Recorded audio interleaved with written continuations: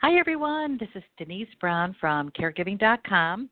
This is Caregiving in the News, a monthly podcast during which my guests and I talk about issues and topics that have hit the news, and we talk about it in terms of how does it affect us as family caregivers and as professionals who work with family caregivers. We've got a couple hot topics today, so we're going to start the conversation right away. So let me tell you about the guests that join me every month for our special podcast.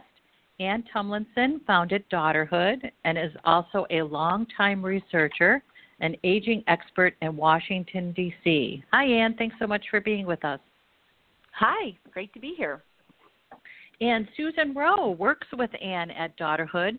She is the Daughterhood Programs Coordinator, and she's been with Daughterhood since its inception in January 2015. Hi, Susan. Thanks for being with us today.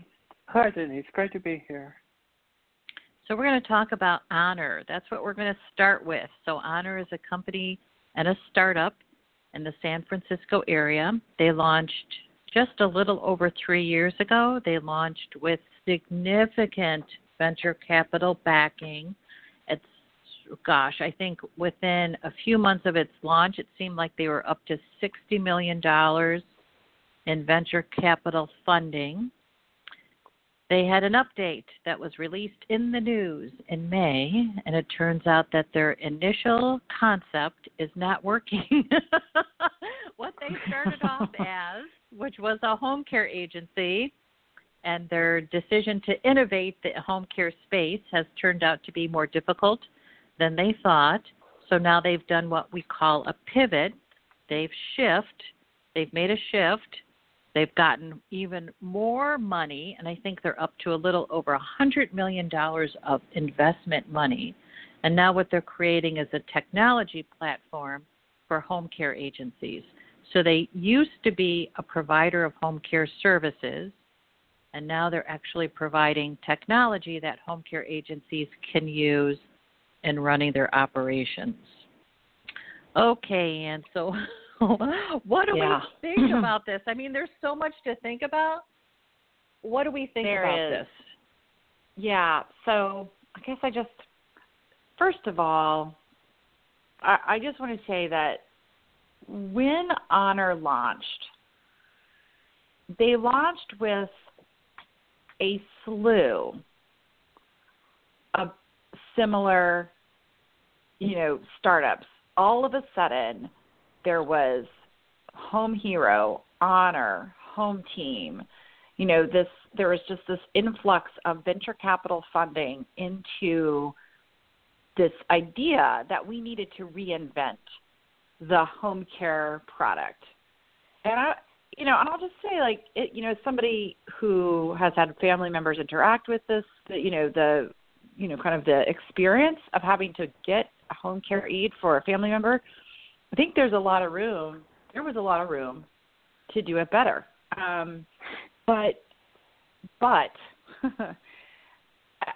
at the same time, every single one of these organizations essentially was at the heart of it was a man who'd had a lot of success in a previous life as a technology entrepreneur, that had one experience with caregiving, and a copy of the demographic tables that said everybody was getting old, and was able to convince all these rich men that there's this huge opportunity. They didn't talk to that many actual caregivers, and they definitely didn't really analyze the market, because if they had, what they would have realized is that, first of all, home care is a really local, there's a reason why all the home care, successful home care organizations are franchises, because it takes somebody who really knows a local community to be successful. And we see that with Daughterhood Circles. We see that in every work that we all do. It's local. This is a scalable business. And the other thing, and this is the thing that I'm so excited to be able to say on this podcast, which is this, they didn't ever stop to think that the vast majority of Americans who really need home care cannot afford to pay for it.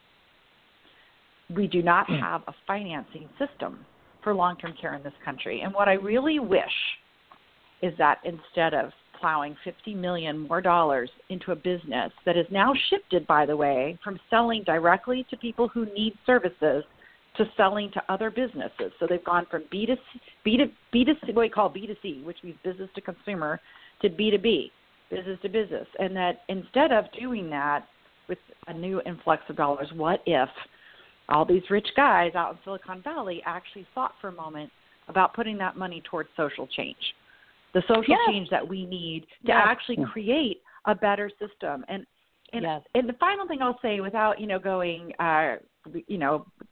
being declared as being completely insane, I feel like in this current political, I'm always asking myself in this current political climate, and I'm going to shut up in a minute, but I'm reading this book called Bad Blood, which I highly recommend that everybody read, but it's about a similar situation. Well, it's not similar because it was actually total fraud, but this young, talented Stanford student has, snookered all of these really rich guys out of their money on the promise of this glitzy idea. And that's not that uncommon, but the fact that there is so much money just sort of available to be tossed into these very ill-conceived and ideas that don't take into account what's going on in the real world or what's really possible, just demonstrates I think kind of the moral vacuum that we have in this country right now. I just think could we have that Silicon Valley tech entrepreneurs kind of view themselves as the saviors, and they really think that they're better than the system that they're operating in, and what if they instead had just been willing to actually put money towards improving the overarching sort of situation system that we're in. So that's my really huge, gigantic, stake in the heart of this whole thing. I'm disappointed and but not really surprised. Okay, Susan, what do you think? Well, it's very interesting, of course. So here's the layman's point of view. As I read this article, there's the fake news and then there's the convoluted news. On the surface, on my first look at this, it seems like they were doing what Daughterhood Circles did, which was realize that when we would get all kinds of emails and contact from people all over the country asking for specific services in their community, we realized that we weren't there. And we needed to have some sort of support system on the ground there, and that was the whole concept of circles. And it sounds like, at first glance, this pivot was they realized that they couldn't expand into markets where they didn't know what was available there. And so it looks like this great thing. And then you read between the lines, and like Ann said, they failed at what they did previously and trying to do it themselves, so now they're selling the technology to other people. That bothers me.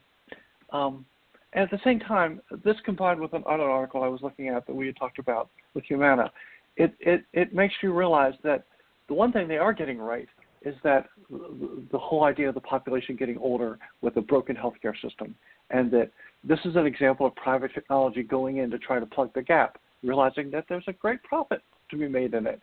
Nothing wrong with that on the surface other than it looks like they've plugged the wrong gap. Right. Exactly. Yeah. So that's a great way of putting it. And it scares me. And because at the same time, it makes you realize how wonderful some of the programs we have, like hospice and Medicare, they can be amazingly powerful, wonderful programs put together by people that are really trying to make social change in a good way, and how they can be, how they need to be supported, and how private industry always isn't the answer. Particularly when such a huge profit margin is involved. Yeah. When Honor launched, I did a video chat with its CEO and founder. We had a couple phone conversations prior to having our video chat, and he talked about the pricing model that they had developed. as a home care agency. They gave discounts if a family caregiver signed up and pre-purchased its services. And when he told me that, I thought, who in the world would give you $2,000 so that you could give them a $200 break? Who does that? Who prepays for home care? Who has the money to do that? Right. It just, it just seemed like they didn't get it, like at all. Yeah. And oh, go ahead. Sorry. Well, there's a couple other things too. As I think about it, they actually then created partnerships with associations like the Parkinson's Association. Yep. And I think now what happens to that association? And I will tell you that a disease-specific organization is going to think twice when a company says, "Let's partner." We want to be your number one recommended provider.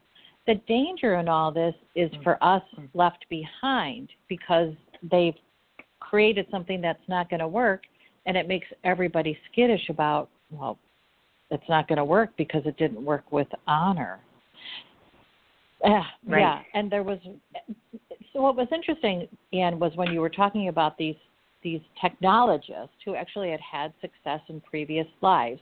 And I knew about Seth because he had created technology that I used in my business. I loved it. I loved his previous product.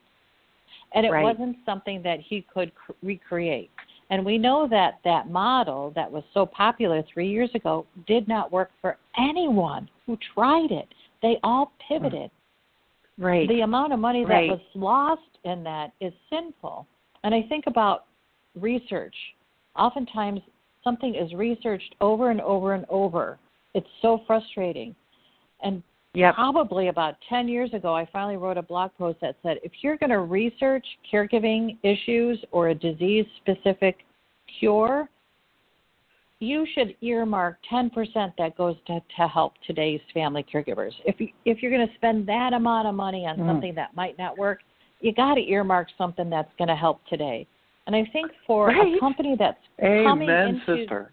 and what if that was the same requirement for a company that's coming into this space, which we know has these huge, pressing, sad stories? I mean, it's devastating what families are going through. And if you're going to get a lot of VC money to come in, and there's something about this social impact, why isn't that 10% of that VC capital isn't earmarked for respite programs, so that even if you can't afford to give Honor $2,000 to prepay for your home care, you're still going to get some kind of benefit from it. Right. I don't.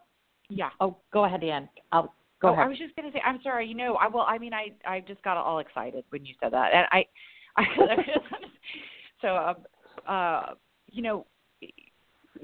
here's the statistic that that's so shocking, which is that when we, if you take all of the people in the country, and I may have said this on the last podcast because this is like my favorite statistic, who live at home and need a really high level of caregiving. So everybody in the country right now who is over the age of 65 and needs support for, multiple activities of daily living. Like they have to be helped with bathing and they have to be helped with dressing. So imagine all those people in the country who live at home right now, half of them at this moment in time are being cared for only by family caregivers. Half of them. So the other half are using a moderate, a small to moderate amount of home care. This isn't because, we do need better home care and we do need to support home care workers. And there's a lot of people doing great work around that. But the fundamental missing piece in all of it is that the reason that they're in that situation is that they don't have any money to pay for it. The person who has a $2,000 to plunk down, is very, very rare. That's a very rare person. And to build an entire model and raise $30 million off the idea that that's available if you just offer a better product is very myopic, I think. but I just really like criticizing them. So I was and can we interject the word replace pivot with failure? Yeah. Pivot is the technology. Isn't that what we're saying? Word for it didn't work. We have to do something else. We have to scramble. We have to scramble and figure out something else. And I'm going to use that in my own life. I pivot all the time. I pivot. Oh, my gosh, Susan. I pivoted this morning. I did a beautiful pivot this morning. I'm pivoting with my diet right now, but that's all. You could pivot with your diet. That's a great idea. What was interesting is that Honor was going to change the efficiency of the home care system. It was going to be easier to connect with a paid caregiver that was a good match for your caree. The paid caregiver was going to be paid more, so there was going to be this greater loyalty. You would have someone that shows up that's well-trained, that's devoted and kind and caring. Now, I don't mean to say that that doesn't happen anyway, but the promise was this was going to happen. About a year ago, I decided to read the reviews about what people said about Honor, and it's the same reviews that you would see about other home care agencies. The aide showed up and didn't know how to provide care. The aide didn't show up, so we had to scramble. We picked an aide, and someone else showed up. It's the same problems that happen within our industry. It's because this is a people industry. Right. The technology can't solve the people problem. That's right. I don't think.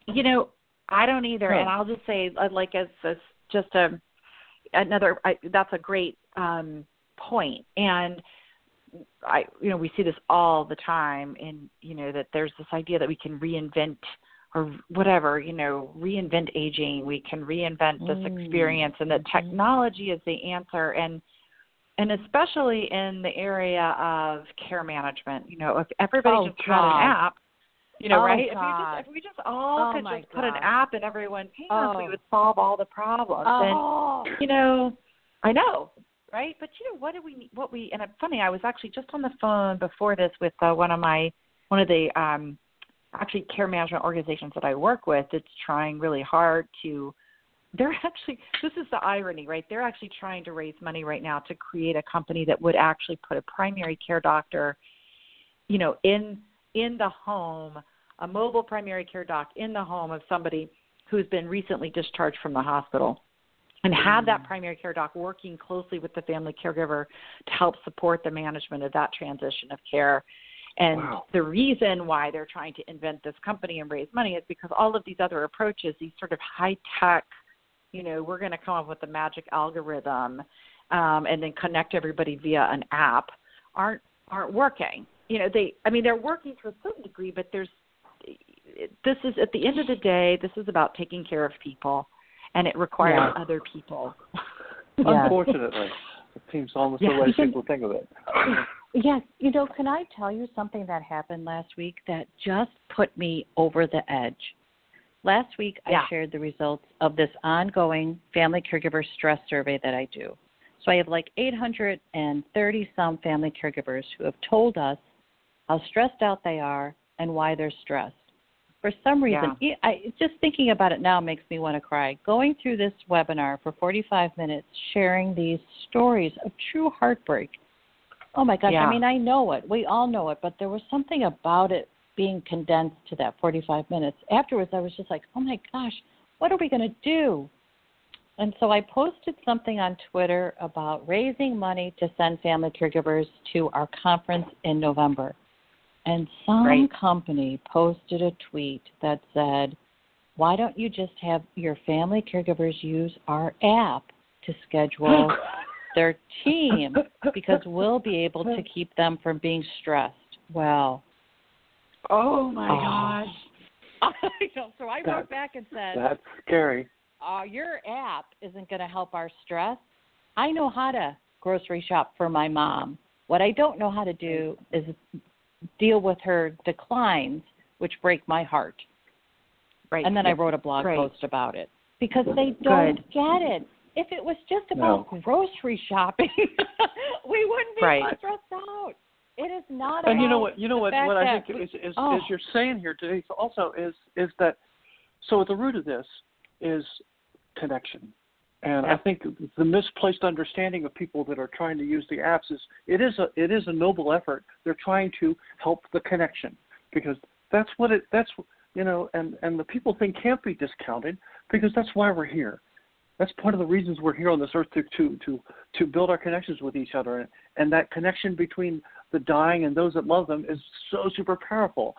So an app might help a little bit, but there's no way it can ever outweigh the human equation. Or should. No. It's just really frustrating that they don't get that caregiving is an emotional journey. It is not about the tasks. It's about our emotions and how we feel.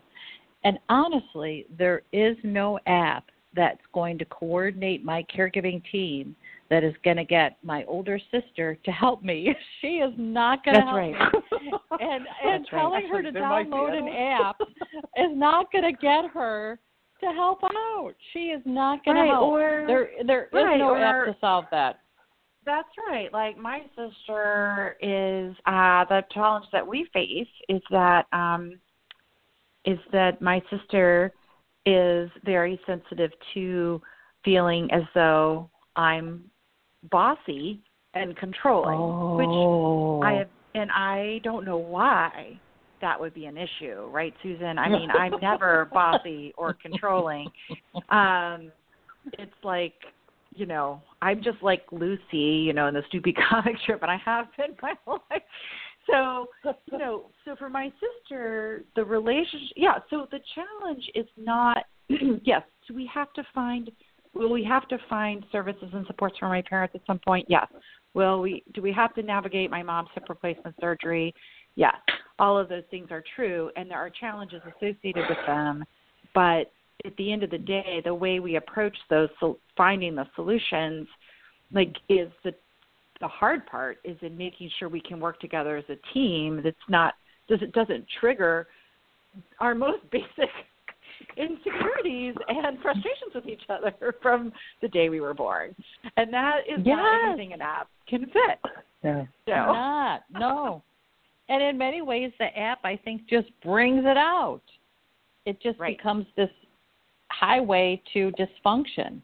I can get to the dysfunction faster through an app than I can if I just vent to my younger sister first. Exactly. And it's the gold rush, and it's just as you explained it when we started the podcast, Dan. They look at the numbers. They look at the dollar figure that the market is, and they think, wow, no one's done this right. No one's made any money. We can be the ones to make the money. Right. And it's such a human experience, as Susan talked about, that it's hard to solve that without taking into equation that human experience, the emotion. Yeah. That's what we struggle with. I agree, but I will say this. I am, at my heart of hearts, probably a capitalist. I believe in markets. Oh, yes. I mean, I don't know what else to believe in. So I don't pick that one. Seems like the worst of the best of the evils. But I think capitalism and markets can't work when, and this is maybe, where I'm a Democrat too. So, I think they need a framework. I think a market needs a framework, and a market needs, a relationship with the government that sets a stage for the markets to work, kind of in service of the people as much as possible. And the problem with aging services and supports and healthcare delivery for frail older adults is that we don't have the right framing, and we don't have the right system, and we have a lot of money, but we don't have the right system and the right framing. And so, I think if we had those, if we had leadership in this country at the highest levels of business and government who are focused on creating that, then there'd be an awesome opportunity for really high performing, startups to make money, which we would want because they've been delivering something of actual value. But right now, they can't get, those who are delivering something of actual value can't actually get paid because nobody has any money. And, then we're generating all of this fluff around the edges. And so, my great hope would be, what if, and what I don't understand why entrepreneurs and their investors don't understand is that if we had, if everybody who had a need in the country had access to insurance that paid, that provided them with resources to go into the marketplace and get the things that they needed, they'd have a better opportunity to make money. Yeah. So, Yeah. Right. But nobody listens to me. As far as the capitalist thing, do you think that it could be? Because I believe in that too. Do you think it could be self-correcting, and that this being enamored with every solution being a computerized solution will fall by the wayside when they see it doesn't work and doesn't make money, and they end up being, falling apart? Will they start to see what does work, or do we come back to what? That's a good question. Yeah, we should have a more hopeful message here. I think, well, this might be a good segue actually to another story in the news that Denise, that you wanted us to talk about, with Humana buying the hospice organization. Do you want to give a little preview of that? I mean, you're in charge here, so see, you understand my sister's problem. Yeah, we can talk. So here's the thing: we've got like 3 minutes left, so we can quickly talk about Humana. We'll do what we can. And the time that we have, we can go over a little over. Yeah. Okay, so maybe if you don't mind, I'll just say this, which is for the listeners, that Humana is an insurance company that wants to be more what we call vertically integrated with providers of services and supports. And unlike the Honor situation, I'm actually very encouraged and positive about Humana buying hospice, because what this gets to kind of like, where could this all possibly go? And I think when organizations that are sort of in charge of dispersing the money that we do have, so we do have all these healthcare dollars in Medicare that don't typically pay for long-term services and supports, right? Like they don't pay for the honors typically, but where Humana is positioning themselves is to say, hey, there's a lot of real value in providing good palliative and end-of-life care, and it's going to save a lot of money on unnecessary hospitalizations, and that money can be redirected into the care that's going to sort of sustain and improve overall quality of life for our members, and that's how we're going to be competitive. And I love that story, and I think that I remain cautiously optimistic that is in fact what they'll be able to deliver on. Could I share just a couple quick stories? Yeah. Sure. Okay. One of the members of caregiving.com was caring for her mom as her mom was dying. And I was telling her this. The doctors were not telling her that. Her mom was hospitalized. Right. She had stopped eating. So what did they do for her in the hospital? They pumped her with potassium. They pumped her with potassium. So what does she do? She just vomits for hours and hours. No. The next day she's discharged home. At the time of discharge, the doctor still says this is not end of life, no need for hospice. I am going nuts. I am so frustrated about this. They get home. That afternoon, someone from the hospital calls and says, your mom's medical record was flagged. We think she might be qualified for palliative and hospice care. Would we be able to send someone to your house just for you to learn about the programs? Thank goodness, right? Thank goodness. Right. That's what I see as a benefit with Humana. Yes. They're going to flag That's so right. that the doctors have to suggest hospice at an appropriate time and not delay the conversation and not wait until it's too late. Right. With my parents, they have a Medicare Advantage plan. They have Aspire, which is a palliative care program as part of their benefits. In 2015, they both were, oh my heavens, you name it, it went wrong. They both received a visit from the palliative care nurse through Aspire. Now, they actually graduated from the palliative care program. They're doing better. But I will tell you, when my mom had a UTI and we were so tired of going to the hospital, the Aspire nurse was really helpful about making sure we could do everything in their apartment. It was phenomenal. It was great. And I see that as another advantage for Humana having a hospice organization. It's that. It's bringing in that personal touch. Yes. Well, and Aspire was just purchased by Anthem, which is another. Were they really? Medicare, that's so interesting. Yeah, another Medicare Advantage company. I love to see and those are such good examples. That's so helpful for people to understand. Denise, for the uninitiated, what's the deal with potassium? What happened there? She was dehydrated, and they were just trying to hydrate her, and she hadn't been eating, my gosh. so they because she hadn't been eating or drinking because she was dying, and they just did not look at it as end of life. They looked at it as, oh my gosh, her daughter hasn't been feeding her or giving her fluids. You know what else the doctor said to my colleague on discharge day? You need to give your mom ground beef. She needs protein. I said to my colleague, can your mom even stomach ground beef? Is she even going to be able to digest the grease from ground beef? And she said, no, of course not. I said, I was beside myself. It's so frustrating. And I think of Aspire as being one of the true success stories within our space. And I actually connected with one of the investors into Aspire at a meeting. Senator Bill Frist, by chance? It was someone who is connected with him. And it was a young man, which I thought, yes. I love Senator Frist.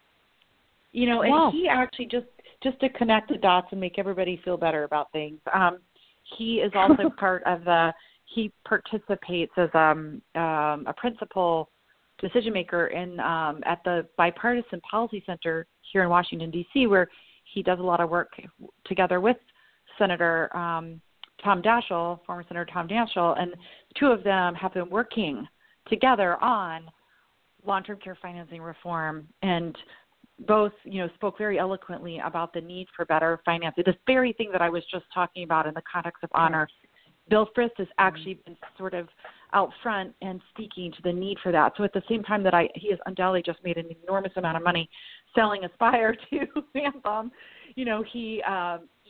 but in promoting that as an important, kind of part of the healthcare delivery system, he's also advocating for better financing systems and better government, payment for care. So he's a hero, and I love him.